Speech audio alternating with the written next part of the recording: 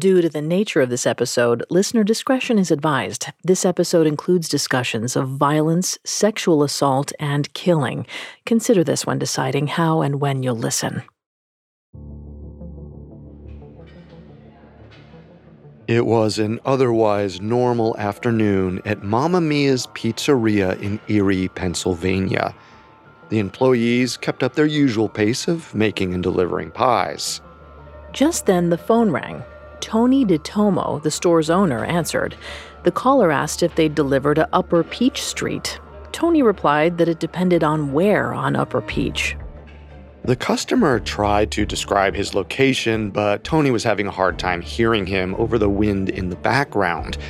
He replied that they would be able to deliver to him, then quickly handed off the phone to his delivery man, Brian Wells. Brian listened to the directions, but in truth, he didn't need them. He'd been to Upper Peach before, to that exact location. Today's delivery would be no ordinary run. It was planned. This call was his trigger, and there was more on the agenda than 2 small pizzas. I'm Vanessa Richardson, host of Serial Killers, a Spotify podcast. You can find us here every Monday, and be sure to check us out on Instagram at Serial Killers Podcast. Today I'm joined by my friend and host of Conspiracy Theories, Carter Roy. Hey, Vanessa. Thanks for having me. Great to have you here, Carter. This is our first of 3 episodes on 46-year-old Brian Wells, more infamously known as the Pizza Bomber. On August 28, 2003, Wells entered a PNC bank in Erie, Pennsylvania, with a letter demanding $250,000 in cash and with a live collar bomb strapped to his neck. And behind Brian Wells was a ragtag group of conspirators looking to make a quick buck. We'll unravel this complicated plot today and over the next 3 weeks. Stay with us.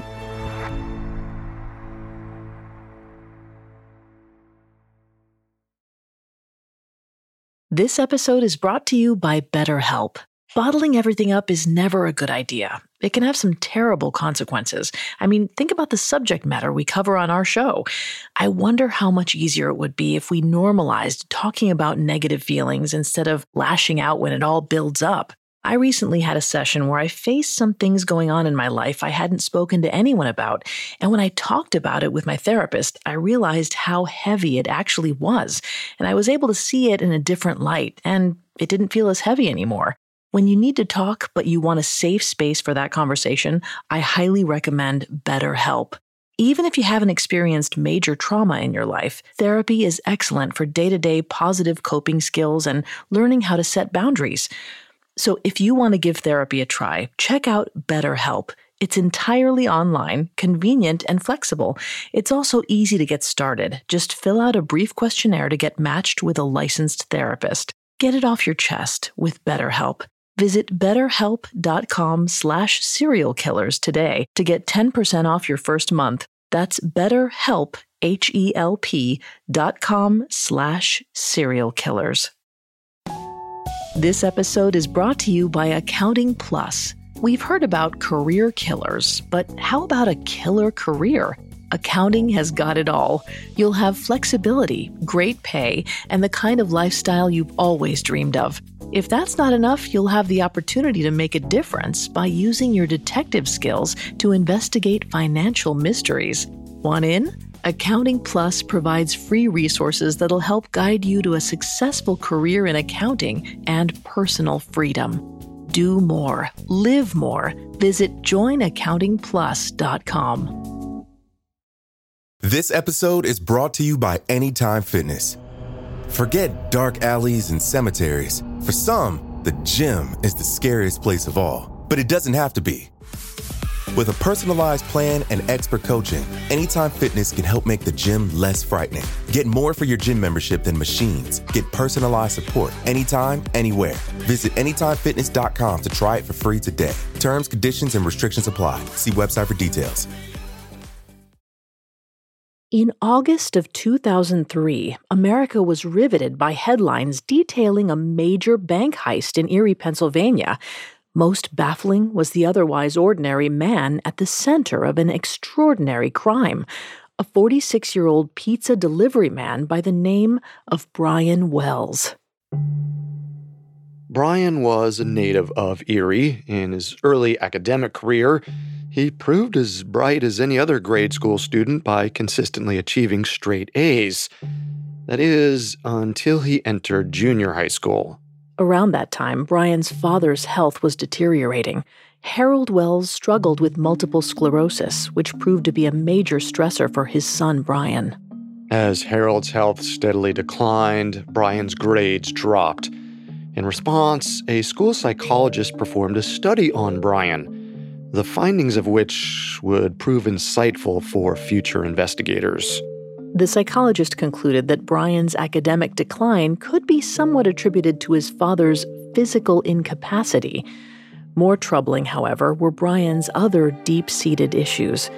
The psychologist noted that Brian's record appears to indicate psychopathic tendencies along with paranoid flavor. The school psychologist had asked Brian to draw a person in order to gauge his self-projection. According to the report, Brian drew a male figure that appeared to be physically strong and dominant. His examiner concluded that the large figure appeared to indicate slight manic and grandiose signs in Brian's psyche. The study also indicated that although Brian was intelligent, he was also a troubled and defiant loner with a disdain for authority. According to the report, Brian claimed that he will not please others, and he saw adults as being too demanding, and that he would lead his own life in his own time. Brian's self-prophecy came true. In 1973, Brian dropped out of high school at the age of 16 to pursue his interest in mechanics. Though he seemed to lead a quiet life, his psychological struggles ultimately seemed to take a toll. As an adult, Brian eventually fell into alcoholism. Still, he pressed on without much trouble. Brian's only criminal case occurred in 1992 when he was 36 years old.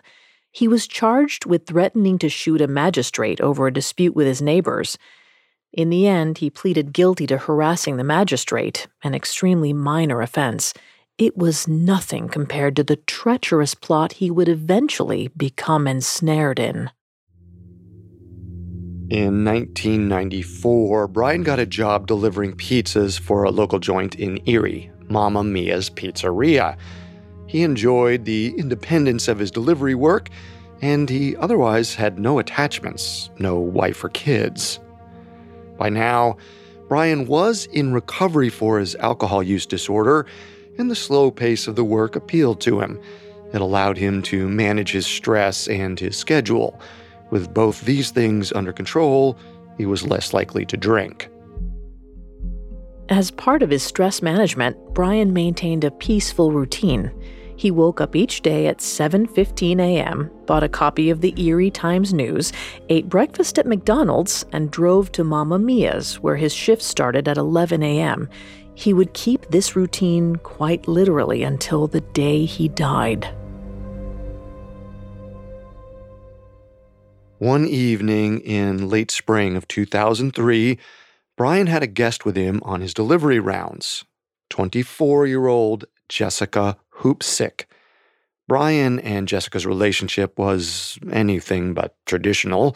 She was a sex worker and he a loyal client. Though it's unclear exactly how Brian and Jessica met, she would later note that they had been good friends for years prior to 2003. Brian seemed to care for Jessica deeply. He frequently helped her run errands, picking up Jessica and her mother and taking them to the grocery store or doctor's appointments. But Brian enabled Jessica as well. Jessica was addicted to crack cocaine, and though Brian didn't do drugs himself, he would often buy them for Jessica in exchange for sex. He would eventually find himself buried in debt to the local drug dealers, all to support his relationship with Jessica. On this particular night, Jessica was accompanying Brian near the end of his delivery shift. As they pulled into the next location, a car dealership, Brian double-checked the address on the order. Strangely enough, it was for the parking lot of the dealership, not the building itself. Who was ordering pizza to a parking lot? Suddenly, Brian spotted something in the distance. A bright orange Camaro and a gold Mercury Marquis. A small group of people loitered nearby. He pulled up alongside the motley crew, noting the lone woman among them.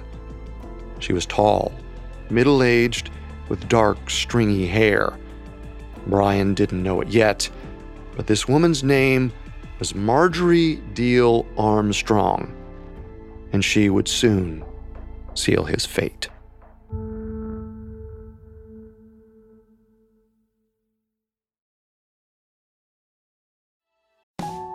This episode is brought to you by Accounting Plus. We've heard about career killers, but how about a killer career? Accounting has got it all. You'll have flexibility, great pay, and the kind of lifestyle you've always dreamed of. If that's not enough, you'll have the opportunity to make a difference by using your detective skills to investigate financial mysteries. Want in? Accounting Plus provides free resources that'll help guide you to a successful career in accounting and personal freedom. Do more. Live more. Visit joinaccountingplus.com. This episode is brought to you by Anytime Fitness. Forget dark alleys and cemeteries. For some, the gym is the scariest place of all, but it doesn't have to be. With a personalized plan and expert coaching, Anytime Fitness can help make the gym less frightening. Get more for your gym membership than machines. Get personalized support anytime, anywhere. Visit AnytimeFitness.com to try it for free today. Terms, conditions, and restrictions apply. See website for details. Marjorie Deal grew up as an only child with an intense desire to do right by her well-educated mother. She graduated from Erie's Academy High School in 1967 with straight A's, ranking 12th in her class of 413. Marjorie would be the first to believe that she was no ordinary woman. Marjorie was a cut above the rest, even brilliant. She could accomplish whatever she set her mind to, good or bad. In her spare time, Marjorie taught piano, organ, and cello. She even graduated a year early from Erie's Mercyhurst College with a dual major in sociology and biology. But back when Marjorie was a preteen, she began experiencing difficulties with her mental health. At just 12 years old, she developed anorexia. She later attributed this disorder to her pursuit of perfection, a fear of sexual attention, and the desire to please her mother. Alongside her anorexia, Marjorie recognized she was experiencing other symptoms of mental disorders. In fact, in 1972, at 23 years old, she decided to undergo psychiatric treatment. Marjorie explained to the psychiatrist that she wanted to get married and was having trouble finding a partner. She wanted help overcoming her perceived neurotic tendencies, which she felt had been a barrier to her relationships. But despite her initial willingness to seek treatment, Marjorie's mental health would continue to deteriorate. Retired FBI agent and author Jerry Clark notes that for the rest of Marjorie's life, psychiatrists and psychologists would diagnose her with bipolar disorder marked by narcissism, another possible outcome of her perfectionistic upbringing. Marjorie constantly strove for perfection, both in herself and others, and she momentarily believed she'd found it in her one-time fiancé, Bill Rothstein. In 1970, 26-year-old Bill was introduced to 21-year-old Marjorie through a mutual friend. They bonded over their love of numerology and formed an instant connection. The same year they met, Marjorie and Bill got engaged. But over time, their strong connection was replaced by incompatibility. Both Marjorie and Bill blamed the other for the dissolution of their relationship. Marjorie claimed that Bill tried to push her into converting to Judaism, something she didn't want to do. Meanwhile, Marjorie's lack of accountability took a toll on Bill. He once said, "Marjorie was a person who never made a mistake. She was never wrong. So, therefore, there's always somebody else. Everything is somebody else's fault." Their 9-month engagement was called off, but they remained friends, and Marjorie moved on to other men. But her next relationship proved deadly. In 1984, 35-year-old Marjorie shot and killed her then-boyfriend, Bob Thomas. In an attempt to conceal the evidence, she offered a friend $25,000 to dispose of Thomas's body. The friend told their mother about Marjorie's request, and the mother called the police. When officers arrived at Marjorie's home, they found Thomas dead on the couch. Marjorie told them it was self-defense, that Thomas had been physically and sexually abusive. She said she was forced to kill him before he could kill her. And her self-defense plea won, and Marjorie was convicted only for carrying a revolver without a license. She was given 15 months of probation, but otherwise walked free. But the series of unfortunate events surrounding Marjorie's lovers was just getting started. In 1991, 42-year-old Marjorie married her first and only husband, Richard Armstrong, a relationship that would also end in death. On August 22, 1992, a mere 20 months after the wedding, paramedics entered Marjorie and Richard's home. They found Richard on the floor in a pool of his own vomit, dizzy and unable to walk. Richard said he had fallen and struck his head on the table, an injury that would result in a brain hemorrhage and eventually a coma. He died just 2 days after the incident. Marjorie filed a wrongful death suit against the hospital where Richard died, and 4 years later, she was awarded $175,000. The mysterious events surrounding Richard's death cast perpetual doubt about Marjorie's involvement, but it was never investigated further. Now, Marjorie was constantly preoccupied with money, often hoarding her cash. When her mother, Agnes, passed away in 2000, Marjorie became obsessed with securing her inheritance. She was furious when the local PNC Bank, not knowing of Agnes Deal's passing, allowed Agnes's husband, Harold, to access the safe deposit box before the will was settled. Several days later, Marjorie arrived at the bank with her personal lawyer. She believed the money was rightfully hers, and her father should not have been allowed to touch it, never mind the fact that he was the surviving spouse. It was the beginning of an ongoing dispute over the estate, and Marjorie was further incensed when, in the summer of 2003, she learned that her father was giving away the money he'd taken. Harold Deal shelled out $100,000 to one neighbor, $50,000 to another, and $1,000 to the mail carrier, all people he believed to have taken care of him over the years. Marjorie didn't receive any money at all. Marjorie was irate. She was determined to stop her father from giving away her inheritance at any cost. Even if it meant killing him. Marjorie had gotten rid of problematic men before, and she could do it again. So she decided to visit her ex-fiancé and longtime friend, 59-year-old Bill Rothstein. Marjorie sat at the kitchen table with Bill and his longtime friend, Floyd Stockton. Floyd was a registered sex offender with a long-standing record.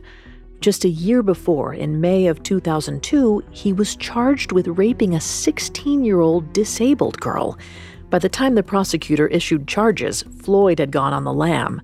Bill had invited Floyd to move in, or rather hide out, at his house. The three of them sat around the table, commiserating their woes. Marjorie complained about her father's reckless spending, Floyd about the rape charges, and Bill had recent financial troubles of his own. His mother had died 3 years prior, in August of 2000. Her estate, however, remained unsettled. Bill's sister had taken him to court, claiming that Bill, who was the executor of the estate, had failed to liquidate its assets, including the house he currently lived in. Bill reluctantly listed the house for sale, with an asking price that significantly surpassed its actual value. While the home was appraised for $83,000, Bill had listed it for $250,000. He was in no rush to sell. It was his childhood home, and more importantly, he had no money of his own and nowhere else to go. Marjorie and Bill described the perfect crime, insisting it was fail-proof, despite how dangerous it would look from the outside. The plan was for Brian to wear a fake bomb while executing the heist. No one would dare question a man wearing a bomb, yet Brian himself would not be in any real danger. Bill and Marjorie perked up. The idea of pulling off a bank heist was extremely appealing to them.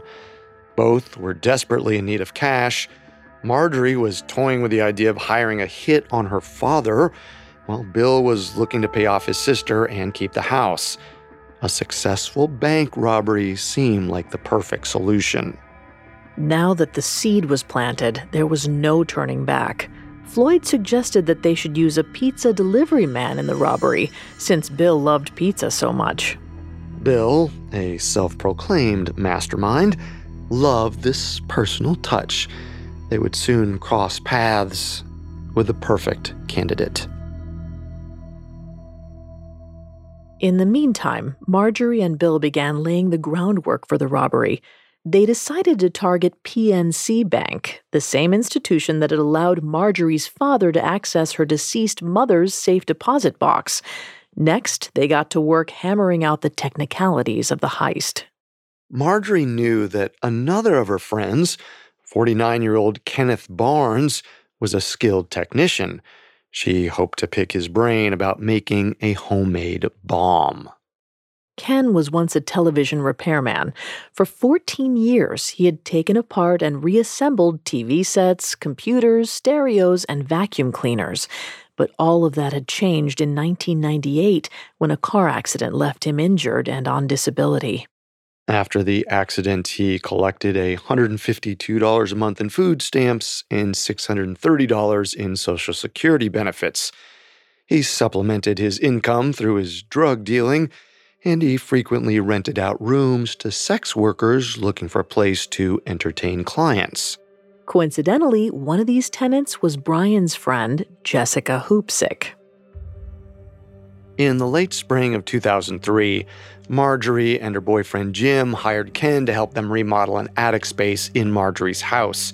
She used the opportunity to ask him if he wanted to help her rob a bank. Ken declined, but Marjorie was nothing if not persistent. She asked Ken flat out if he knew how to make a bomb. He admitted that he did, but that he wouldn't be making one for her. Still, she pressed him, and at last, Ken relented. He agreed to build a pipe bomb. He offered to give Marjorie some LEDs, a circuit board from a VCR player, and a radio electronics magazine. He said that the magazine contained a diagram with instructions for building a timer. Pushing her luck a little further, Marjorie asked Ken if he would kill her father. He jokingly replied that he'd do it for $250,000. Marjorie promised to use the money from the bank robbery as a down payment for the hit, to which Ken seemed to agree. The mechanics of the plot were all coming together, but they still needed to secure their hostage. None of them were willing to wear the homemade bomb themselves. The perfect opportunity would soon present itself.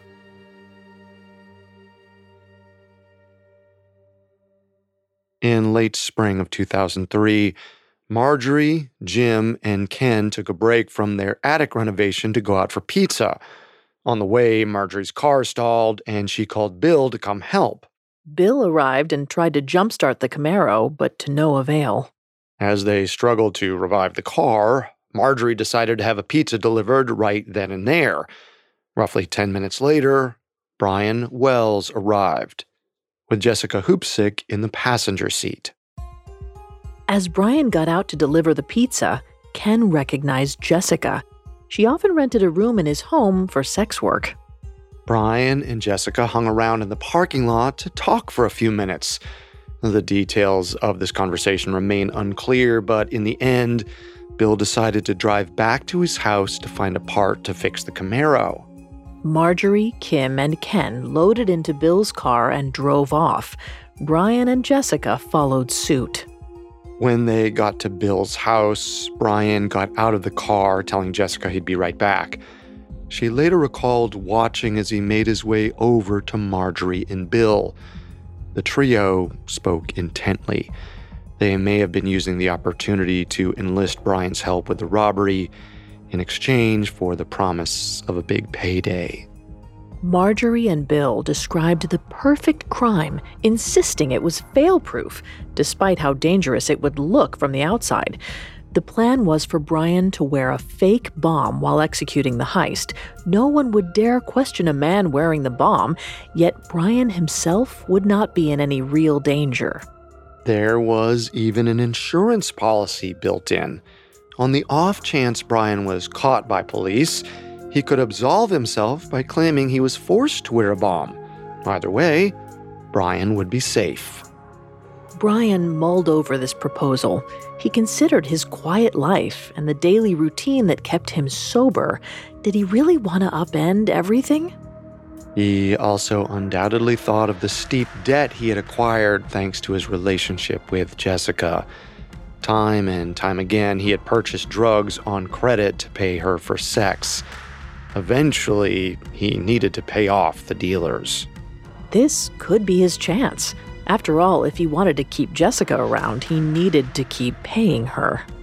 To this day, it's unclear exactly when Brian Wells decided to proceed with the PNC Bank heist. Most likely, he was hesitant. So the plan's masterminds, Marjorie Deal Armstrong and Bill Rothstein, recruited another Mamma Mia pizzeria employee to persuade him, 43-year-old Robert Panetti. Whatever Panetti said seemed to convince Brian. He agreed to participate. Marjorie and Bill now had their hostage.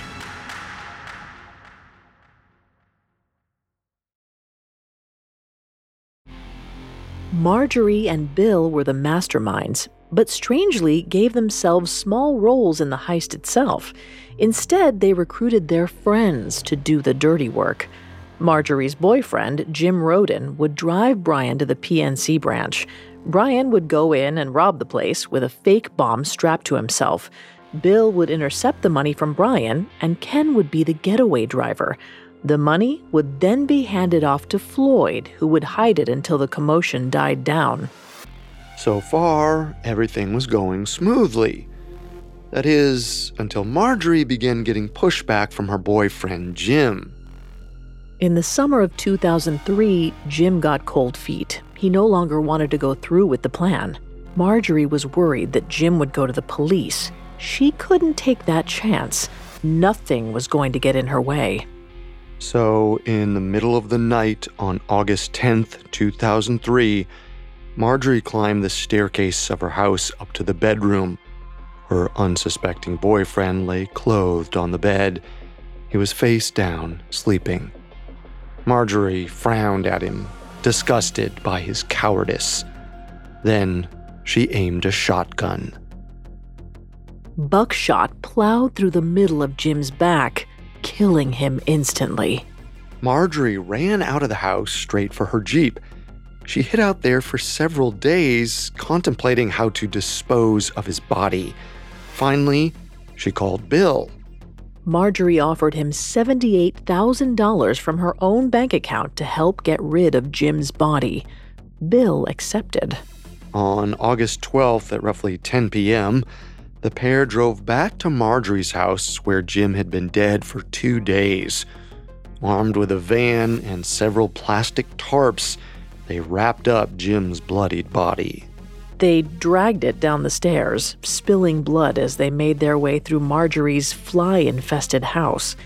Jim's body was loaded into the van and taken to Bill's house, where Jim was left on the floor of the garage. The next day, Bill bought a freezer to store Jim's body. Then he shifted his focus to the murder weapon.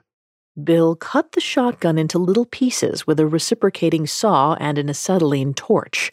He then drove around Erie, dispersing the pieces. After this was done, he and Marjorie returned to her house and scrubbed the murder scene with Clorox and hydrogen peroxide. Once the house was clean of evidence, they could refocus on the more pressing task at hand. The PNC robbery, which was scheduled to go down in just a few weeks.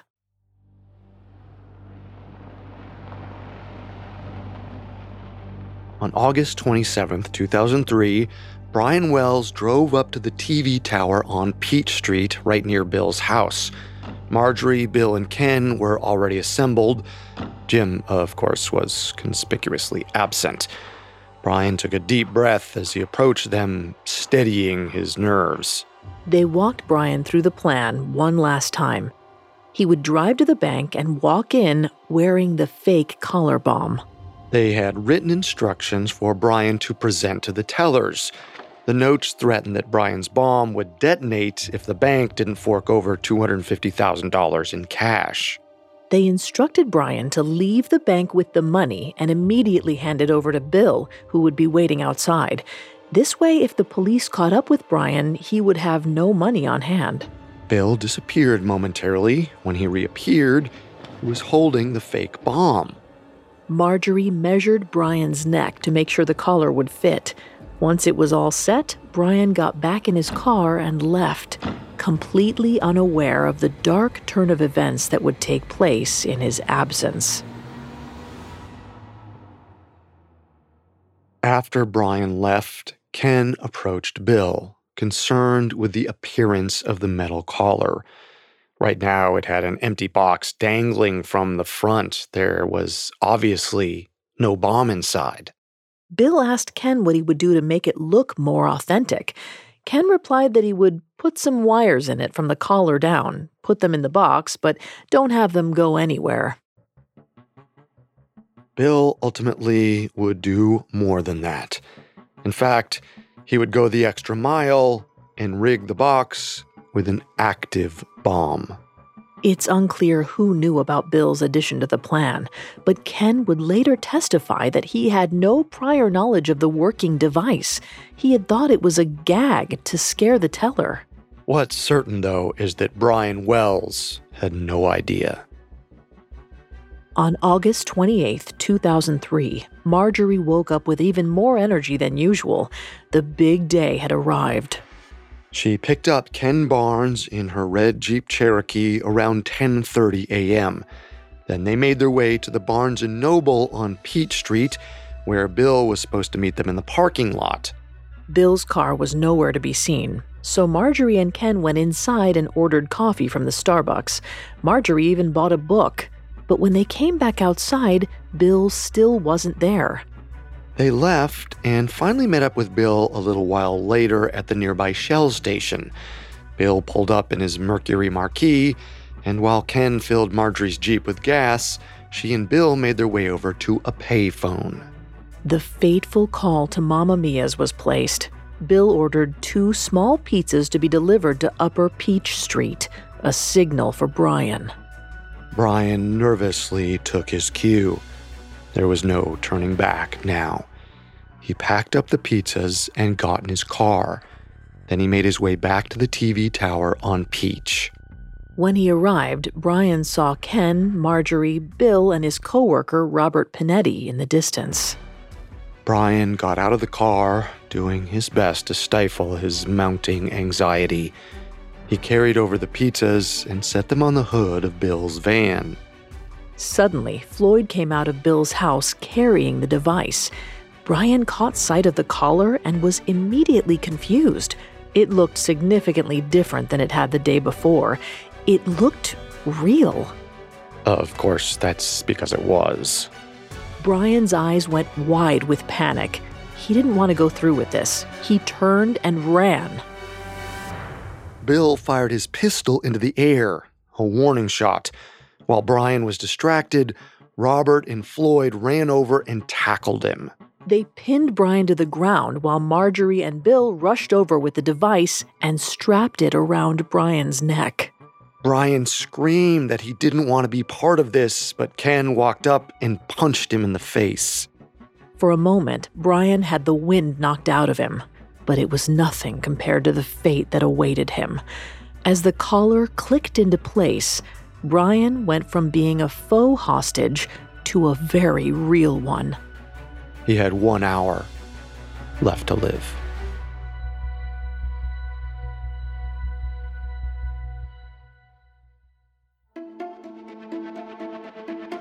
Thanks for listening to Serial Killers, a Spotify podcast.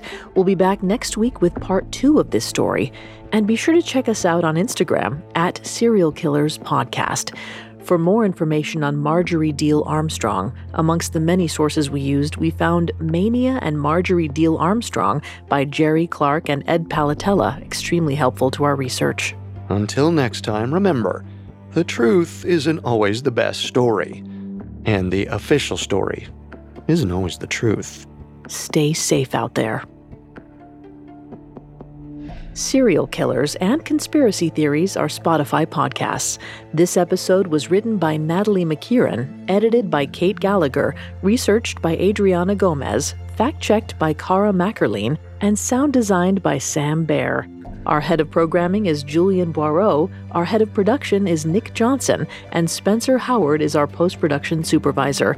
Conspiracy Theories is hosted by Carter Roy, and Serial Killers is hosted by me, Vanessa Richardson.